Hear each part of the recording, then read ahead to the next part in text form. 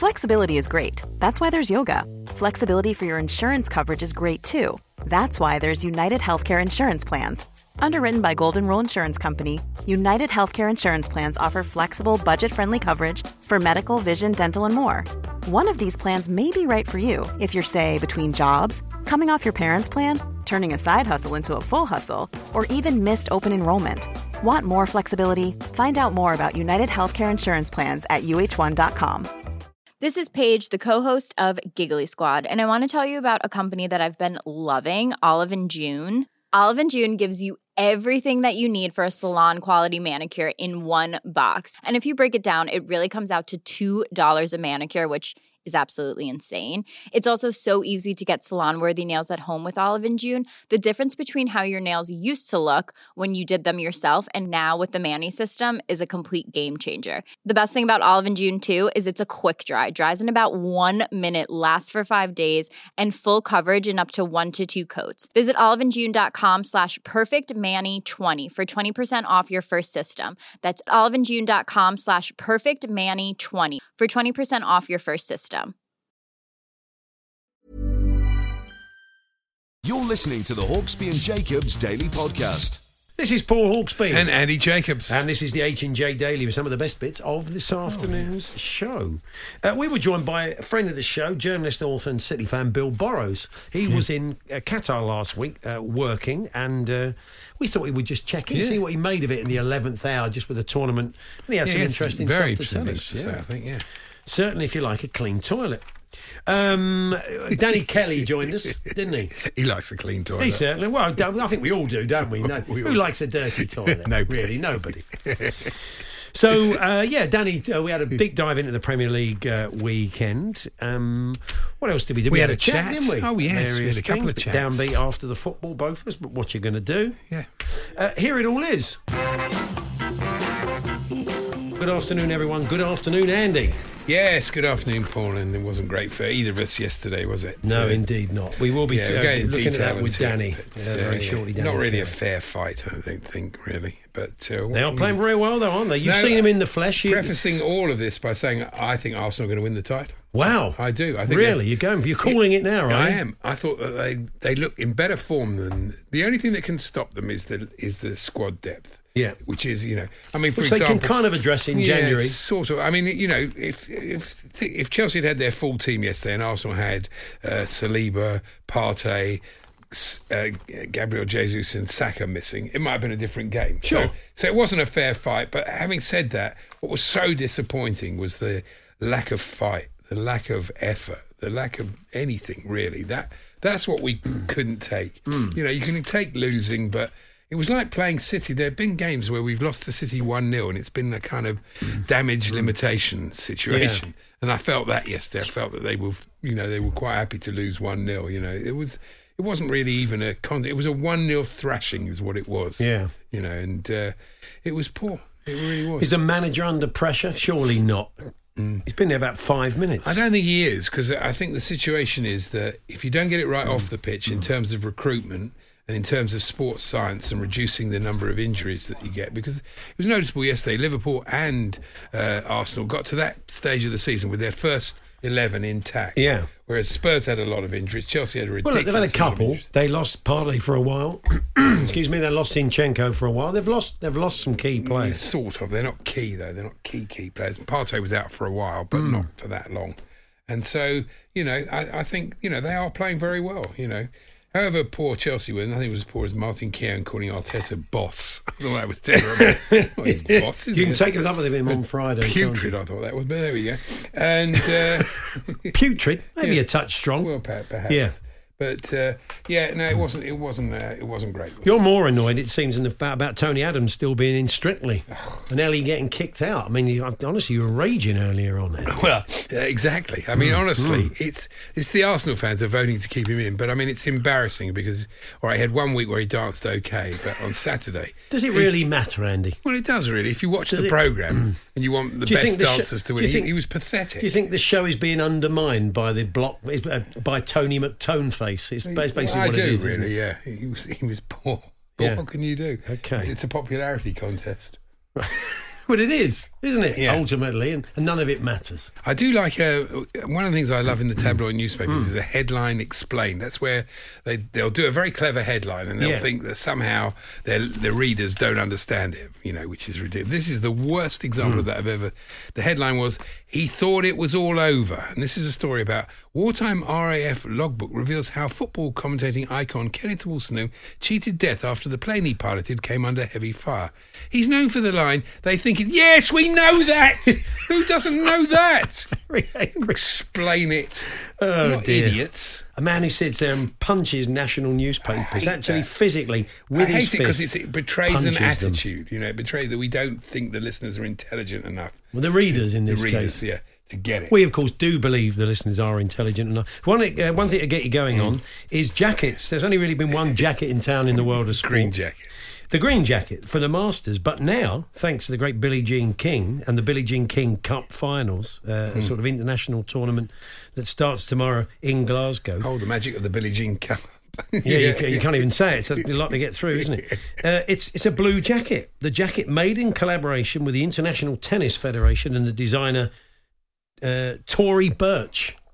Well, fair enough. Bring back the Tory Bring back Burch. the Tory Burch is absolutely right. It's in a kind of Billie Jean blue, whatever that is. Whatever that is. And, they're going to wear it. So we thought jackets, the idea of, talking of which, have you seen there was a tennis tournament at the weekend and the trophy, the winning trophy, was it in France? Have you seen it? I haven't seen seen it, no. You can have someone's eye out with that. Oh, really? It's, there it is. Look at this, Andy. It's Holger Rune, the Danish player, beat Novak Djokovic in the Paris Masters final. Look at that trophy. You can have Pass me someone's by eye. that one. It's Oh. a tree, basically. It's a small, jagged metal tree. And he's kissing it. That looks a bit risky, Oh, doesn't he'd it? take the skin off his lip, couldn't he? Right. Pass me by the Paris Anyway, Masters. the jackets. What other jackets in other sports? I mean, if you had the worst player in the Premier League, you could have the donkey jacket, couldn't you? Absolutely. You could award that at the end of the season, put on the old Corporation Big Nev jacket with the orange panel on the back. I'd like to hand it to Aubameyang as he walked off. Just slip this on, Pierre-Emerick. You'll look $1 million. The Hawksbee and Jacobs Daily Podcast. Yes, it's that time again. We reflect on the Premier League weekend in the company of someone as equally as unhappy as we are here in the studio. Fellow Tottenham supporter, Danny Kelly. Good afternoon, Dan.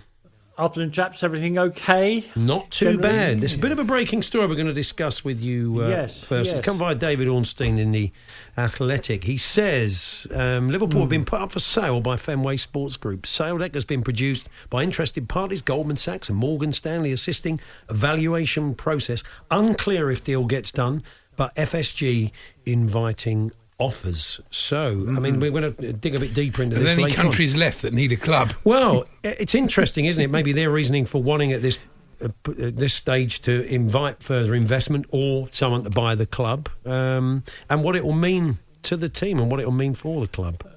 I mean, a couple of things straight away on this, apart from the fact that they're probably just bored of beating Tottenham. Spurs 1 win in 20 in the Premier League against Liverpool. Do me a favour. One, I think this is the Todd Bowley knock on. Todd played so much for Chelsea that I think that they probably think this is the very, very top of the market. And if not now, then when? Because if Chelsea are used as the indicator, then they can get looking for huge amounts of money for the Liverpool Football Club. And secondly, and this is pure speculation on my part, with the Juventus, Real Madrid, Barcelona trident once again looking to push the Super League or a variant of it in the new year, which they definitely are. I think the owners of FSB may have noticed that there's just no appetite for it in this country. There'll be fan protests again. And maybe again, if you're in one of these countries that is not up for the Super League, it's probably best to get out of it because there's a chance it will start without the English clubs now, if indeed it ever starts. all of those things. Yeah, it's interesting, and we'll say we'll dig a bit deeper, and we'll look into that story a little bit later on. But we'll stick with Liverpool now. We're going to go through every game. By the way, we decide every week that who should take their turn in the barrel. We come up with nominations for people or players or entities or clubs or whatever, VAR, etc. What should take its turn in the barrel? And we'd like you to weigh in with that at talksport.com, text 81089, tweet TSH&J, because in football, really, every weekend someone takes their turn in the metaphorical barrel. Have you got any nominations for this week, Danny? I don't know if you can sort of be hopping in and out of the barrel as quickly as this, but I suspect that Everton fans will be noting that their team is perhaps reverting to type. I don't know. It wasn't. I mean, there were so many close games this weekend, except Southampton, of course. That you know, and you can't put poor old Southampton in the barrel. They just sacked the manager. I'd go with Andy's view, but this will probably be Chelsea, won't it, in the barrel? Well, I don't know. You know, I mean, it's a difficult one. I thought they defended okay, you know, and it just played with a lack of spirit. Thiago's an amazing player for his age, isn't he? Just amazing. Yeah. He is. I just thought it was a very timid performance, and you do worry a little bit about that, you know, because, you know, it wasn't a fair fight. You know, Chelsea had too many injuries and not their full team, and Arsenal are in a much better position. Well, look, we're going to come to that game, but we are going to kick off. We have an order, because otherwise it's just chaos. We have an order of service, and we will kick off with Tottenham 1, Liverpool 2, and I just thought yesterday, Danny, I don't know about you. I mean, I've seen them less passive starting games, which is not difficult. But I just felt yesterday Liverpool were coming. We'd already heard Trent say this was their season. It was all on this, and they would have been nervous. And the crowd were very much up for it at the start of the game and getting behind the team. And I felt if they'd started the game on the front foot in the way they played the last 20 minutes, they could have rattled Liverpool, got that first goal, and it could have been a very different game. But that is not the way Tottenham Hotspur roll these days, is it? Particularly when the manager has the excuse of one fit forward in the form of Harry Kane. So he picks a team to be unbelievably defensive. But the simple facts are, and I mean, I'm not pretending I know more than Antonio Conte. Genuinely, I'm not. The simple facts are, if you keep conceding the first goal in Premier League games, you will not win very many of those matches. Equally, if you concede 62% possession, 65% possession in the first half of most Premier League games, you will not win most of those games either. So whatever percentages he's playing are not ones that I can see. And yeah, the passivity at the start was... The goal that came through Darwin Núñez down the left, it was the fourth time that got behind Spurs' defence on that side in the first 10 minutes. And so you can't, the manager does what he does. The players have got to see that as well. You've got to change the way you're playing. Look, Spurs played well for most of the match. They should have had a penalty, obviously, and they hit the woodwork twice. But if you start like that, you're just giving yourself a mountain to climb each time, and sooner or later you fall into the crevasse. I do think it makes a difference, though. Liverpool had their full team out. Spurs, you saw when Kulusevski came on, what a difference he made. You know, I think it does make a difference in these games. You know, the only way you can compensate for having a lot of injuries is effort, and I thought Spurs did put in a lot of effort, unlike Chelsea. I mean, what we learned about Liverpool, I suppose, Danny, is that, all the time you've got... I mean, I think second half they were pretty unconvincing. I saw some Liverpool fans saying similar things Couldn't as keep well. the ball, didn't they? No, that was an issue. But all the time you've got someone like Salah, you've always got a chance, haven't you? It doesn't matter how badly you're playing. No, he's a fantastic player. Liverpool fans will be going on about the amount of goals they're conceding. The simple fact is, I think it's fair to say that the midfield is no longer as good as it was for a whole variety of reasons to do with fitness, age, all sorts of things. I mean, it is no surprise that they have made all the early running in what will be an amazing auction for Jude Bellingham, should Jude decide to leave Dortmund, because that's exactly what Liverpool need. A bit more engine back to front. Salah didn't look like he needed a break, but he's getting one during the World Cup, so that'll be good. Yeah, that's right, along with Haaland and everybody, all those other people. They can go on holiday together. Yeah, be good. There's your sitcom but pilot. One wag on Twitter, this is my takeaway from the game. During the game, one wag said, I bet Gary Neville prefers sitting next to Martin Tyler than Ian Hislop. I thought that was quite amusing. That's quite a decent line. Let's move on then to Southampton 1, Newcastle 4. Yeah, pretty, and it's done for the manager today. after 4 years in the role. I mean, what are we making of that? It wasn't a massive surprise, that news this morning. He sounded a broken man. When they said to him, what can you do to address this slide? He basically said, I don't know. That's usually the end. I think they know what's That's a bit of a red flag, isn't it? First of all, let's just say how disappointing was Miguel Almiron's goal. That was just an ordinary goal. Don't be scoring those. It will disappoint us. Hasenhüttl is, I think he's a really good manager for what it's worth, and he's been clinging that team on in the Premier League. I know he keeps saying, we haven't been in a relegation scrap. Well, that's one way of looking at it. But the new owners have decided on the Dortmund model, where they're going to buy cheaply and young and flog them on like car dealers in the future. Unfortunately, that's one thing at Dortmund, where you get to play teams like Augsburg and Bochum every second week. You can't do that in the Premier League. There are too many good teams. You cannot train the team, or even a new manager, whoever that might be, and it looks like Nathan Jones is their preferred option. You can't do that in the Premier League because there's no... Is there ever an easy game? Occasionally you might come across a team that's in rank form, but other than that, these points have to be clawed out of the cold, hard ground. And I don't think Southampton have given Hasenhüttl a fair squad for this season. I've got my notes. Newcastle flying, Southampton going down. Right, so we like Andy's knee-jerk reaction. Thank you, Nostradamus. Well, 4 wins in 4, 9 games unbeaten, and they are flying. I mean, they are playing. What can derail them? Because you would imagine in January they'll strengthen in a couple of areas, and they're in good shape, aren't they? Oh no, I think they're going to be top 4 for the foreseeable future once they get there. And momentum brings luck as well, doesn't it? You get an injury to Callum Wilson. Please God, he's okay. And then Chris Wood comes on and looked like, and here's the hipster view. Looks like Victor Osimhen all of a sudden. Yeah, very apparently, good. Callum Wilson said Trans-Europe Express. Callum Wilson said illness got to me, so not an injury, an illness, which is good news from an England point of view and for Newcastle. Yeah. Anyway, we haven't got time to squeeze in West Ham Palace. We'll do that very shortly. Danny Kelly's with us. You're giving us your suggestions for who should be in the barrel. Talksport.com, text 81089, tweet to TSH&J. The Hawksby and Jacobs Daily Podcast.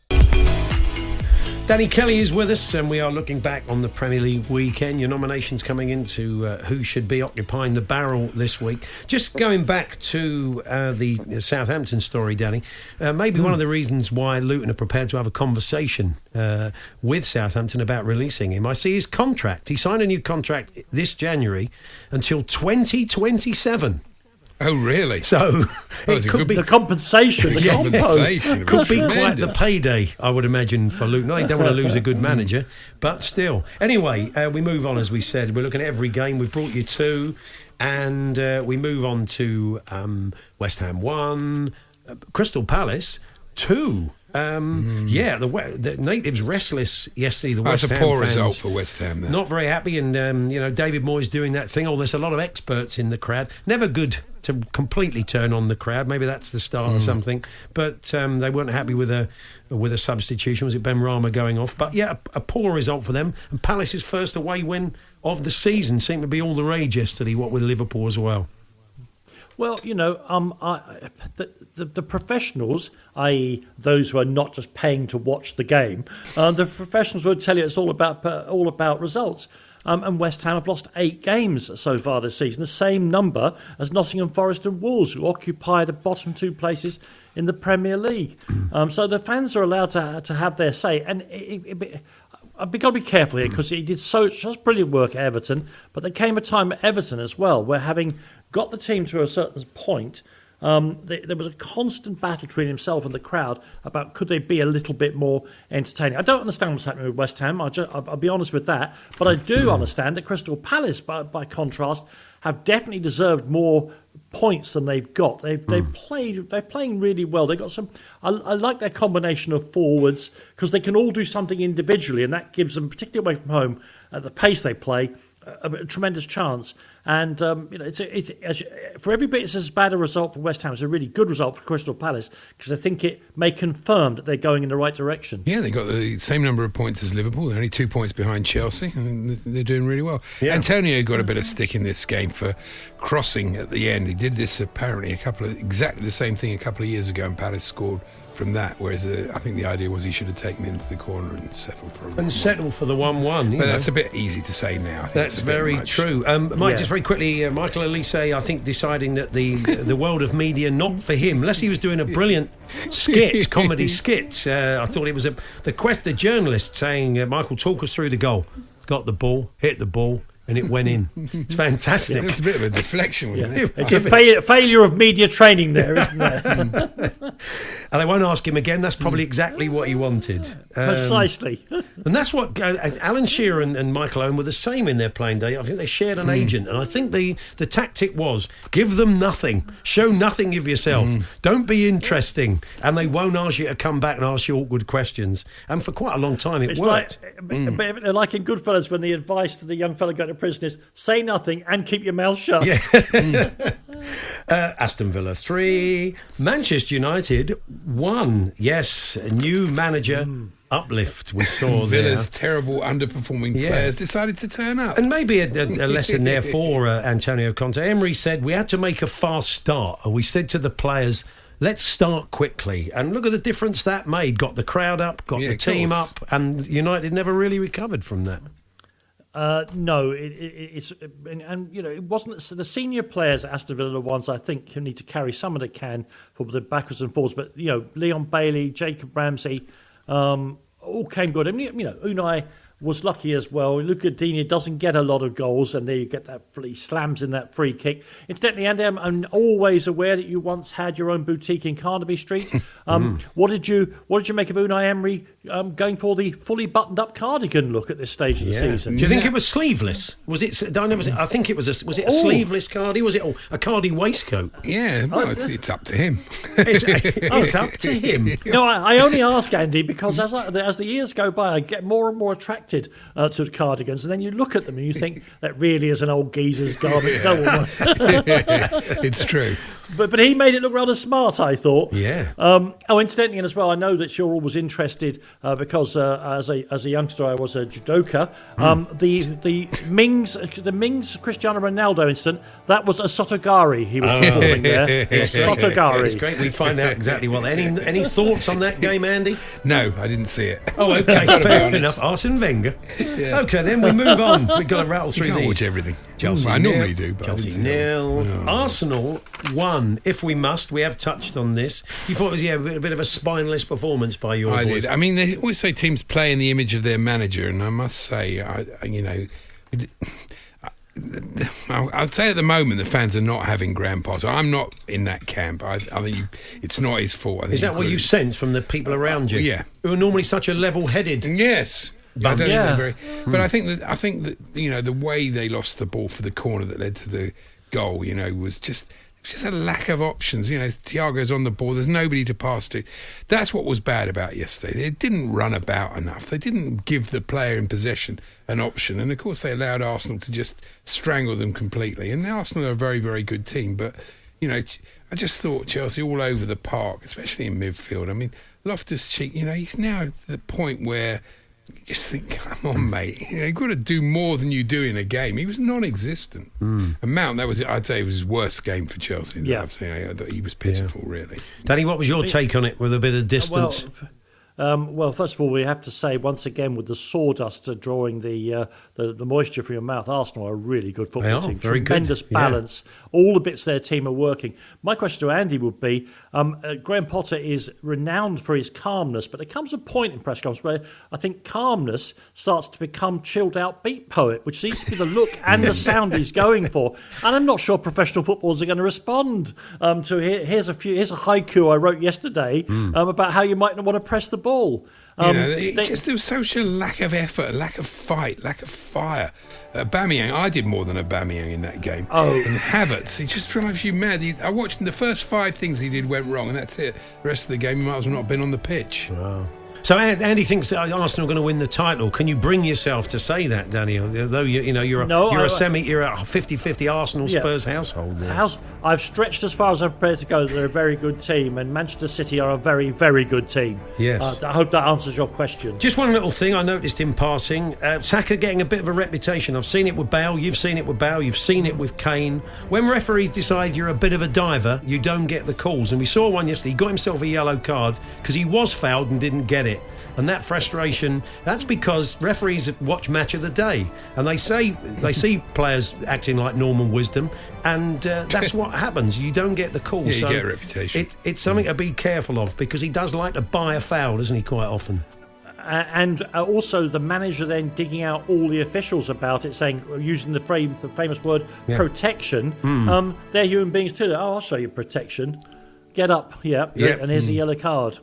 We move on then to Manchester City 2. Fulham 1. In the dying seconds, they managed to get that penalty. Very fortunate. Just, one thing I would say. It was quite interesting. The treatment, Jermaine Jenas on Match of the Day was talking about the penalties or the near penalties in the Forest-Brentford game and how they weren't penalties. Yet Kevin De Bruyne apparently was being clever. There was minimal contact. It proves how low we've set the bar now, that a player can just be touched, and rather than us all shouting, get up, we all think, oh, well, there was technically contact. Not enough to basically get the reaction it did, but it is a penalty technically. And you think, well, have we come to that? I mean, Ron Harris must be going bonkers. Cancelo as well. That wasn't even a penalty or a red card. It was the shoulder charge. It was ridiculous.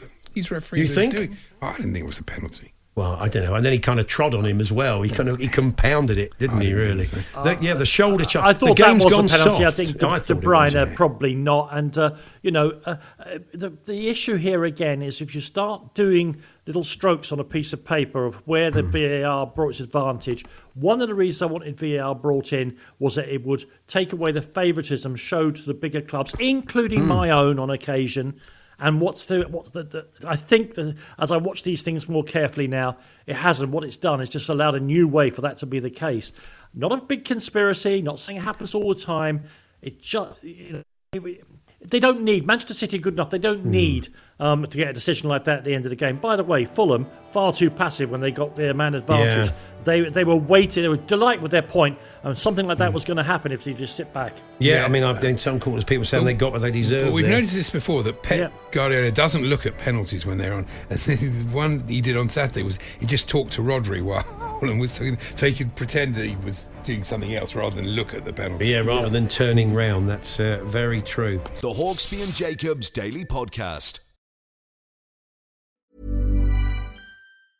Mom deserves the best, and there's no better place to shop for Mother's Day than Whole Foods Market. They're your destination for unbeatable savings, from premium gifts to show-stopping flowers and irresistible desserts. Start by saving 33% with Prime on all body care and candles. Then get a 15-stem bunch of tulips for just $9.99 each with Prime. Round out Mom's menu with festive rosé, irresistible berry chantilly cake, and more special treats. Come celebrate Mother's Day at Whole Foods Market.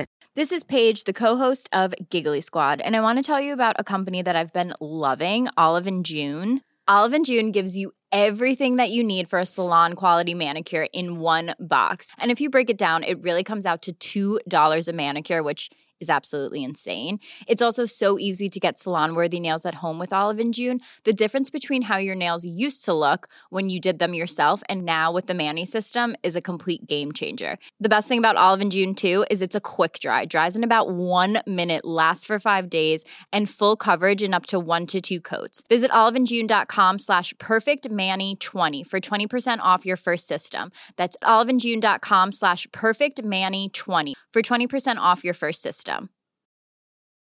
Normally, being a little extra can be a bit much. But when it comes to healthcare, it pays to be extra.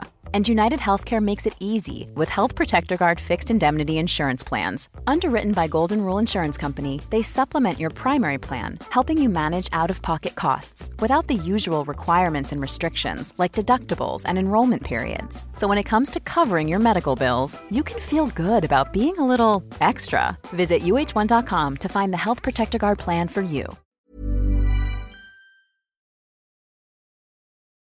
The Hawksbee and Jacobs Daily Podcast.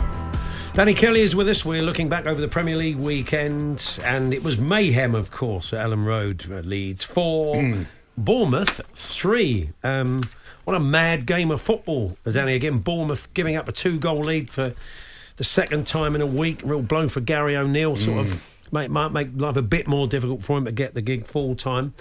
But a great fight back by Leeds, and slinging on some new blood, Jesse Marsh, and it working out.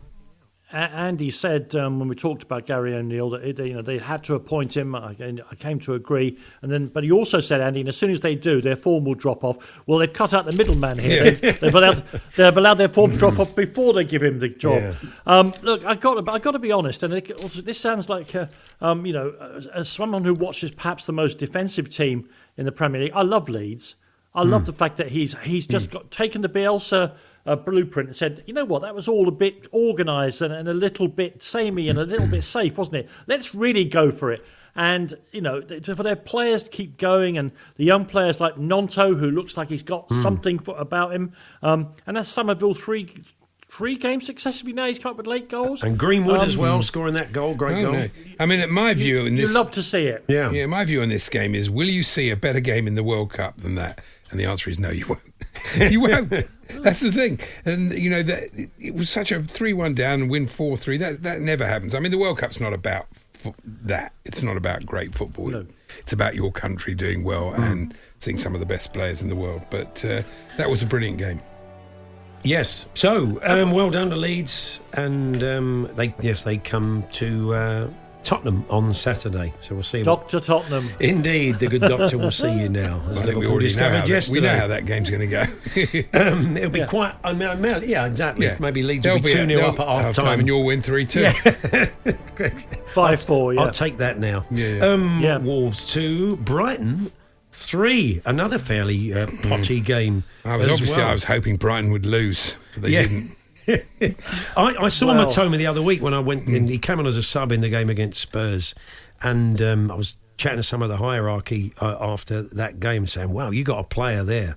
He's strong. I mean, our own Brian Roy at Tottenham is." 3 stone ringing wet. The thing about Brian Hill. Yeah. Sorry, should I say? We haven't signed Brian Roy. That'd be an odd signing. A man in his mid-40s. But Brian Hill. But Matoma's so strong on the ball. He's stocky. People bounce off of him. He looks a player. They got him from recruitment. They got him from their parent club in Belgium. He spent a little bit of time there acclimatising to European football, and they've got a player there. I think Brighton. Andy just used the word there. Their recruitment is. You can't get them all right. That would be impossible. Even the Manchester Cities of this world can't get them all right. But their hit rate about bringing in football. You get them all wrong though, like us. Oh, you can get them all wrong. Oh yeah. Particularly if you've got nobody actually with any football knowledge buying the players, Andy. Why don't you go and spend 280 million quid? You don't know what you're doing. Well done. Brilliant. There you go, Paul. I wondered how long it'd take him to burst. The dam has burst now. I've not reminded him yet that he did say to me after the transfer window closed, Bowley has done well, is what I think he has bought some good players. And I did say to you that it was going to be difficult for Chelsea this season. My expectations were very low. And I do think they'll have a better second half of the season. Why are we talking about Chelsea again? I don't know, you did bring it back. I personally thought Lallana fit and reminding us what a good player he is. Yeah. I saw Ed Chamberlain saying he would have liked Poch and Lallana to be the new management team. That was quite interesting, with a bit of a winky face, but that's unlikely. So we move on to Forest 2, Brentford 2. Again, more mayhem. Plenty of goals. They're getting all these goals in before the World Cup. And there was a big VAR decision, which clearly Forest weren't happy about. The penalty and the foul or not by Henderson. Did he get a touch on the ball? This weekend it was mostly minimal contact. Minimal contact, yeah. Next week we'll go to 2-footed neck-eye tackles in the Souness envelope. It'll be completely different. This week we are mostly giving those, and next week we're not. I mean, Brentford are the draw specialists of the division. It's almost like they're finding ways to draw games now. Also, Morgan Gibbs-White had a decent game for Nottingham Forest. £40 million they paid for him. I've got to say, and clearly the chap has some talent, For £40 million, I would expect a little bit more. But you saw flashes of what he can do there. But this, of course, was his problem at Wolves, wasn't it? That 1 minute he looks like he's going to be in the England squad, and the next minute he takes 3 games off. But that was an important equaliser for Nottingham Forest for the obvious reason that you've got to have something to cling to as you head into the long break for the World Cup now. And if they can just hang on to the coattails of the rest of that league and can organise their 2 teams of players into one decent team sometime soon. When Brentford got a penalty with no Ivan Toney, I did wonder if the other Brentford players had even bothered to practice penalties. Yeah. We put it away. He did. He didn't copy the technique, sadly. I'd love to have seen him do the exact same technique. That would have been good. It was a club trademark, yeah.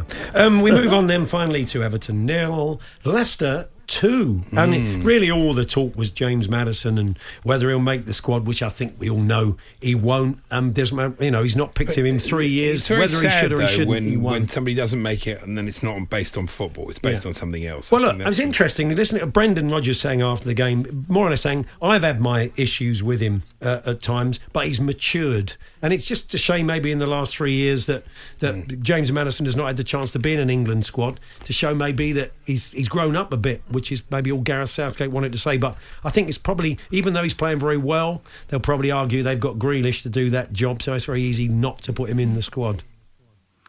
Jack Grealish, who isn't playing as well as James Maddison. He's a wonderful footballer. Let's not bring logic into it, Danny, for goodness sake. No, neither is Mason Mount, if you want to be really honest. He isn't. Well, Maddison's playing better particularly than bad both game of at them. the weekend. Yeah, he is. And the result here, if Leicester, and they've kind of got their act together, in Tielemans, Maddison and Barnes, they've got 3 players who are as good or better than anything Everton had on the pitch. Leicester were a mystery to me at the start of the season. They're not a great team, but they've got some very, very good players, and now we're seeing the sign of that. One wonders about Everton and what Frank Lampard is doing, because although they're set up to be hard to beat, they're on average conceding 16 shots per game, and even with Pickford's abilities, you are going to concede plenty of goals eventually if you keep that up. So it's time then to decide whose turn is it in the barrel. Yes, someone or something occupies the barrel every week. These are your nominations. Jim in Dartford. Arteta's technical area at Chelsea in the barrel, completely unused and ignored throughout the match. He was diving about a bit. Aubameyang for the barrel, says Dom in Surrey. If he can be bothered to get in it. Mike, he can't be bothered. He'll get someone to get in it for him. Mike, the North East Arsenal fan, it's got to be Aubameyang. There's no point having a barrel if it isn't Aubameyang. 8 touch Aubameyang in the barrel, says somebody else. A barrel yang. A barrel yang, says Craig, the Arsenal fan. Emerson Royal, a little mention for him. And Eric Dyer, Andre Mariner and VAR at Forest, and Tottenham's first half performances collectively get in the barrel. Are we going for Pierre-Emerick, you think, Danny? It's tempting to go for Arteta because he covered more ground than Aubameyang. That's true. His heat map was better. No, absolutely. Yeah, that's ridiculous. No, it's got to be Aubameyang, hasn't it? The people have spoken here. Nice one. Well, look, we'll catch up with you next week, Danny. Thanks very much, as always. It's true. Brozier came on. He did more in 5 minutes than Aubameyang had done in 60. He did. So you quite an indictment. Just pop yourself in there, Pierre-Emerick. Thank you, Danny. Take care. The Hawksby and Jacobs Daily Podcast. Andy. Yes, Paul. Did I tell you that when I tune into BBC One, for some reason I've got BBC Scotland? I don't know what it is. I get like Scottish news, local news, Scottish continuity announcer. Yeah, Sue started to develop a Scottish accent. It's quite interesting. So you can imagine when Helen, a deserving nurse from Edinburgh, won £82,000 thanks to Ali McCoist on the wheel. Oh, yes, I did see Ali was on good form, yeah. Our continuity announcer he was over the moon. He said, you can always trust a Scotsman, he said. Oh, okay. I don't know why it's Bill Shankly. Yeah. So I'm a bit confused. Is this... You're confused. Is this... You're confused. Is this on your Skybox? Yeah. Why you? So can one of the listeners come to Andy? So nothing. Not there's anything wrong with getting BBC. They have some very good documentaries. Well, it's not great for me, the local news. There's a pile up. It tends to be more on the weekend. I don't know why that is. Bumper to bumper in Kirkcaldy. You must know what all the travel's like. I do, yeah. All the weather comes up. It's marvellous. So, I don't mind really. Where was I? There must be a way around it. The TalkSport listeners can probably help you out because you can get all of the BBC channels. Because I'd say I've gone there for it's a bit. It's not of BBC football. Alba. It's oh no, BBC that would Scotland. be pushing it. Your Gaelic's really coming on. Fantastic second language. But no, there must be a way. I don't know how that's. I get there like Friday night. I don't miss the highlights between Kilmarnock and Dundee. I'm not going to watch that. What are you talking about? You don't have to, Andy. I know. It's not compulsory in Scotland to watch the highlights of Kilmarnock Dundee. But I don't see how that's happened. I don't see how it's happened, but I promise you've probably saved it as your default Scottish channel. Have you got your dish pointing towards our road? Is that what it is? Can you imagine? No, I have no idea what it is, but there we go. I think our old mate pilot Dave Tully has spiked your dish. He'll be able to sort it out. A couple of things from the weekend on the football front. One, did you Matoma? I mean, had a great game for Brighton. Brilliant, yeah. But did you see when Semedo was sent off? He was waving an imaginary yellow. Well, he was waving an imaginary red card. Perhaps he's colourblind. But shouldn't you get a yellow card for waving an imaginary card? You should. So he could have really given him a yellow card. He should have done, really. But chose not to. They don't do that. They tend not to. No, they one time they said they were going to, but they never did. I've got a fabulous Johnny Nash here. There's so many questions about this story. You may have seen it in The Sun. It's about a guy called Jadev Biswas, 68. Biswas, used to love that. Chris Tarrant, Lenny Henry. Marvellous show. Yeah. Has held an olive in his mouth for 26 years after a promise to his late sister in Ashok Nagar in India. And you think, really? Is it the same olive? Does he eat that olive and then replace it with another olive? No, he's had one olive there for one olive, but surely it would have dissolved by now. And what does he do while he's eating the rest of his dinner? Does he put the olive down? Swallow the olive. You can't.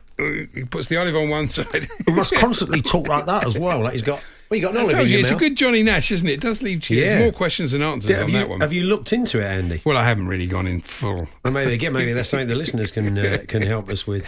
I think I might. One from the Court Circular. The Princess of Wales, a patron of the Rugby Football League, this afternoon attended the Rugby League World Cup match between England and Papua New Guinea.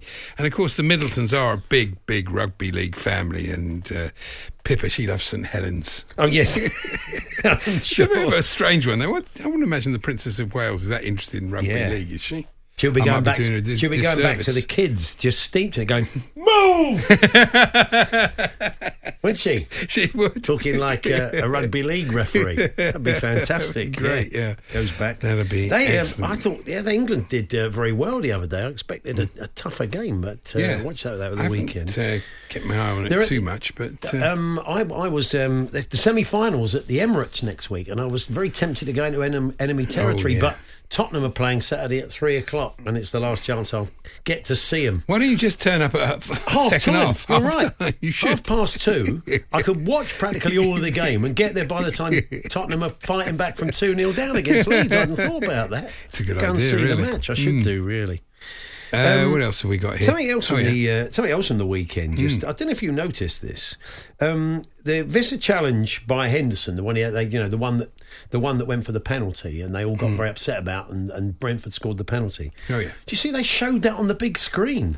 Yeah, that was unusual, and the fans reacted badly, didn't they? A bit dodgy, wasn't it? They all booed. I mean, I didn't think they were allowed to do that. It kind of looked a penalty, but Henderson's reaction, he was so angry, you think he obviously didn't touch him. Yeah. I don't think he'd go that mad if he did touch him. You do wonder as well what it would be like, because, even with... You're right, it was a slightly dodgy one, but in the stadium, if that's the future with VAR, where we see why a referee or a VAR has made a decision, I mean, if you're sawn off, you're still going to react like that, whether it's fair or not. You're not going to go, oh, we're fair play, that was a penalty. Yeah. You're just going to boo, aren't you? You're only going to... that's it. And so it's not ideal, really. Cracker's been in touch. He said, lovely listening to Kirtley. He said, Antigua does sound beautiful, but it seems to lack an opinion on a winner or a player. He was very non-committal. Have you seen him, Cracker? He's about 6'7". I'm not arguing with him. He doesn't want to tell me who's going to win it or who's going to be the best player in the West Indies. I'm not arguing with him. Now, well done to Helen Rumbelow in today's Times, who has come up with the absolute best suggestion for how the players should behave in the World Cup and what they should do. Because obviously they're...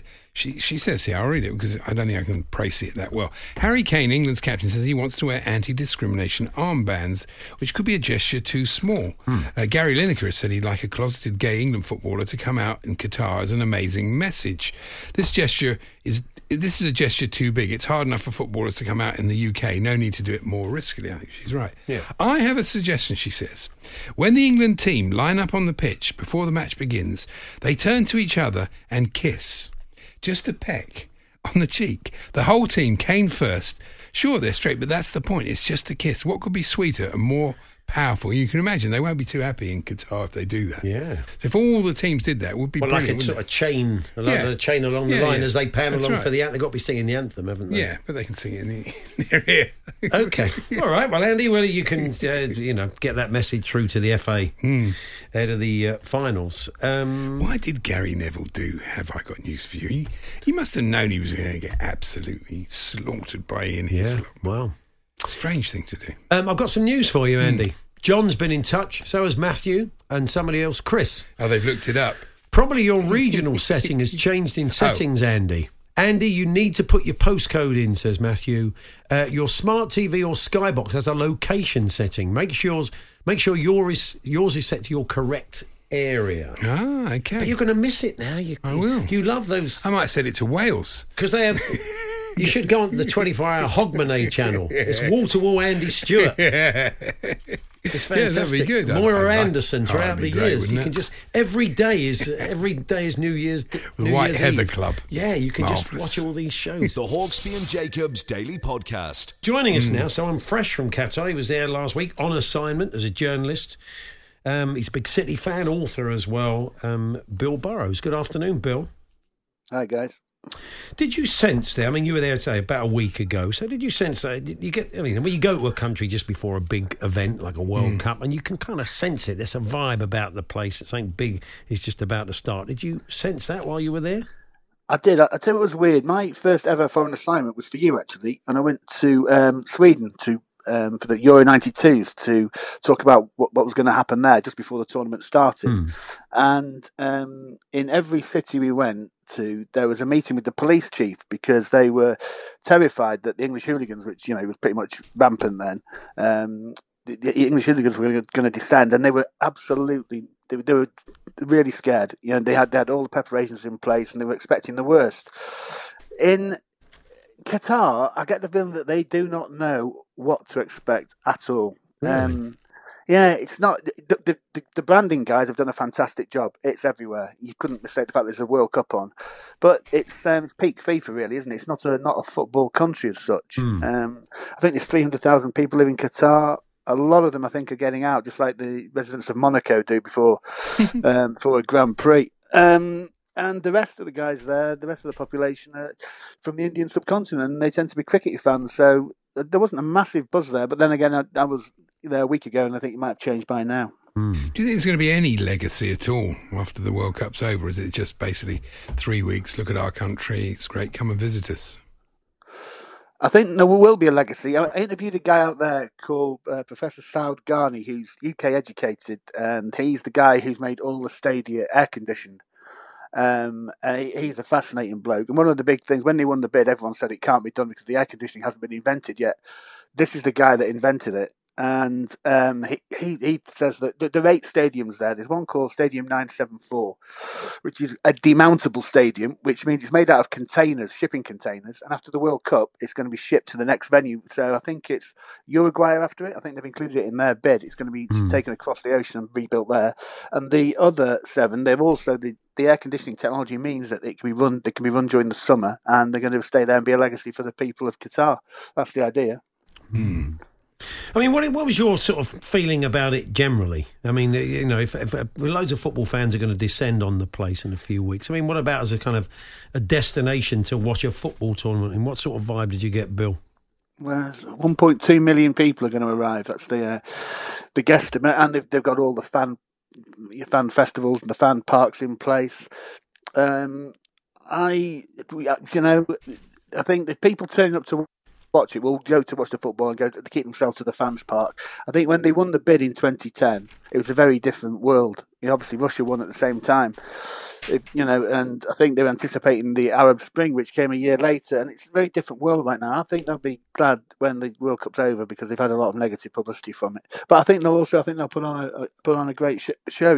Do you think there's do you think there's a bit of a regret because there's been an awful lot of negative publicity? They probably thought this was a way to have a positive spin on what's going on in the country. They probably didn't realise that they would be so under the microscope in the intervening years. No, it has been incredible. I've never known anything like it from an event. I mean, the 2019 World Athletics Championships are on there, and there's nothing like the fuss then. In fact, Seb Coe came out afterwards and said it was the best tournament there'd ever been. So I think it's because of football and because of the global nature of football that it has put a microscope on the place. But the guys, I met a couple of North African guys who were there who were absolutely crazy for it. They couldn't wait for it to kick off.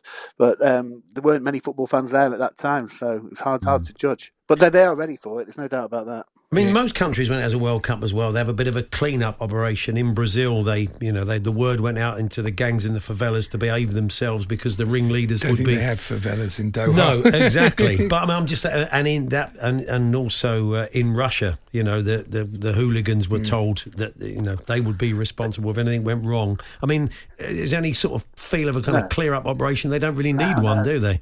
They absolutely do not need one. It's the cleanest place I've ever been. It's incredible. And I think it's the safest place in the world by one in terms of crime. If you ever went to somebody's house and they were super house proud, I mean, they're not going to make you put bags on your shoes or anything. But then again, I don't think they expect you to eat your food off the floor or dry your hands on the curtains. I wouldn't advise you to misbehave, put it that way, because even the public toilets have 2 janitors and they're absolutely spotless. There's no graffiti anywhere. There's no such football culture as such. It's going to be interesting for them because they don't want the bad publicity either. I mean, if, say, 2 gay people are walking down the street hand in hand, I'd imagine that they'll just leave it. I can't imagine that they're going to arrest people for stuff like that because it's going to look so bad. Well, they're certainly conscious of the bad publicity. When I was there, they'd called in the German ambassador for him to apologise for comments made by the German Prime Minister. So they are conscious of what's happening, and which is why I think they'll be glad really when it's over. But I don't think they anticipated the amount of coverage that the event's getting, which is crazy really, because it's one of the biggest events in the world. Yeah. But there are other stories there, like I say, about this guy who did the air conditioning, and then they've got a huge solar panel out there. And they're doing stuff with the EV vehicles, which you can charge for free. I mean, we had a Hyundai that was great. And it's a spick and span place. It's a nice place to go to. I mean, the buildings are younger than you two, for a starter. That wouldn't be difficult. And you met Anthony Quinn's son, he's done this huge sculpture that we're going to be seeing a lot of over the next few weeks. Yeah, it's called Goal, and he's the spitting image of his dad. I mean, it's one for the teenagers, but if you're over the age of 40, you probably remember Anthony Quinn from Zorba the Greek and things like that. He's one of his 10 kids. But he had this huge goal. It represents the goal of sustainability and everything else. But it's interesting because his friend, he went to Ancelotti's wedding. He's friends with Messi and Puyol, and he's a global. In terms of his dad's nationality and his, I mean, he could support Italy, which is where he was born. They're not there. Ireland, who aren't there. Spain, where he lives. America, who are there. He had the choice of teams. But he was a lovely guy. And the work about you will see everywhere. It's just called Goal, and it's in the fan park. It's amazing. Good job Scotland aren't there because they'd have been shitting up it. But. Yeah, just a quick one on City. I don't know, they've a bit of a feeling in when you read all the pieces about the game at the weekend that there was always a bit of a concern that Pep would move on. I think his wife and the kids have gone back to Barcelona. They've been there for about 3 years now. But I don't know, some of the things he's been saying suggest he might be ready to potentially sign a new contract and stick around longer. Well, obviously that would be the ideal scenario, wouldn't it? I think maybe if we'd won the Champions League against Chelsea that time, maybe he'd have thought his work there was done. So maybe that was a blessing in disguise, because the team's in transition at the minute, if you think about it. I know he's bought Haaland, but Fernandinho retired, and Jesus and Zinchenko went, and Sterling. And I think that's the thing that Ferguson did at United, wasn't it? He kept winning while he was in transition. I think, talking of legacy, I mean, he's already left one, but if he could take us to the Champions League trophy and, another couple of titles, I mean, job done. So I've got a feeling that I've got a feeling they win the Champions League this year, but Arsenal win the title, and then your new manager will be Arteta eventually. What do you think of that scenario, Bill? You can ask an Arsenal fan about that. Well, Arteta, I mean, they have been our nursery club for a while now. That'll be a new level to give them a manager to break in. But if Pep says he's good enough, he'll probably be good enough. But I'd like to keep Pep for a while, obviously, to keep it a bit longer. Yeah. Cheers, Bill. Good to talk to you. Thanks very much. Thanks, guys. Cheers. Bye. Journalist and author Bill Burrows here, fresh from Qatar. The Hawksbee and Jacobs Daily Podcast. There we are. That was this afternoon's show. We'll do it all again tomorrow. Charlie Baker with me. You're back on Wednesday. Back on Wednesday, yeah. Do hope you can join us from 1, if not podcast available tomorrow around 4 o'clock. Thanks for listening. You've been listening to the Hawksbee and Jacobs Daily Podcast. Hear the guys every weekday between 1 and 4 p.m. on TalkSport. Want flexibility? Take yoga. Want flexibility with your health insurance? Check out United Healthcare Insurance Plans. Underwritten by Golden Rule Insurance Company, they offer flexible, budget-friendly medical, dental, and vision coverage that may be right for you. More at uh1.com. Mom deserves the best, and there's no better place to shop for Mother's Day than Whole Foods Market. They're your destination for unbeatable savings, from premium gifts to show-stopping flowers and irresistible desserts. Start by saving 33% with Prime on all body care and candles. Then get a 15-stem bunch of tulips for just $9.99 each with Prime. Round out Mom's menu with festive rosé, irresistible berry chantilly cake, and more special treats. Come celebrate Mother's Day at Whole Foods Market.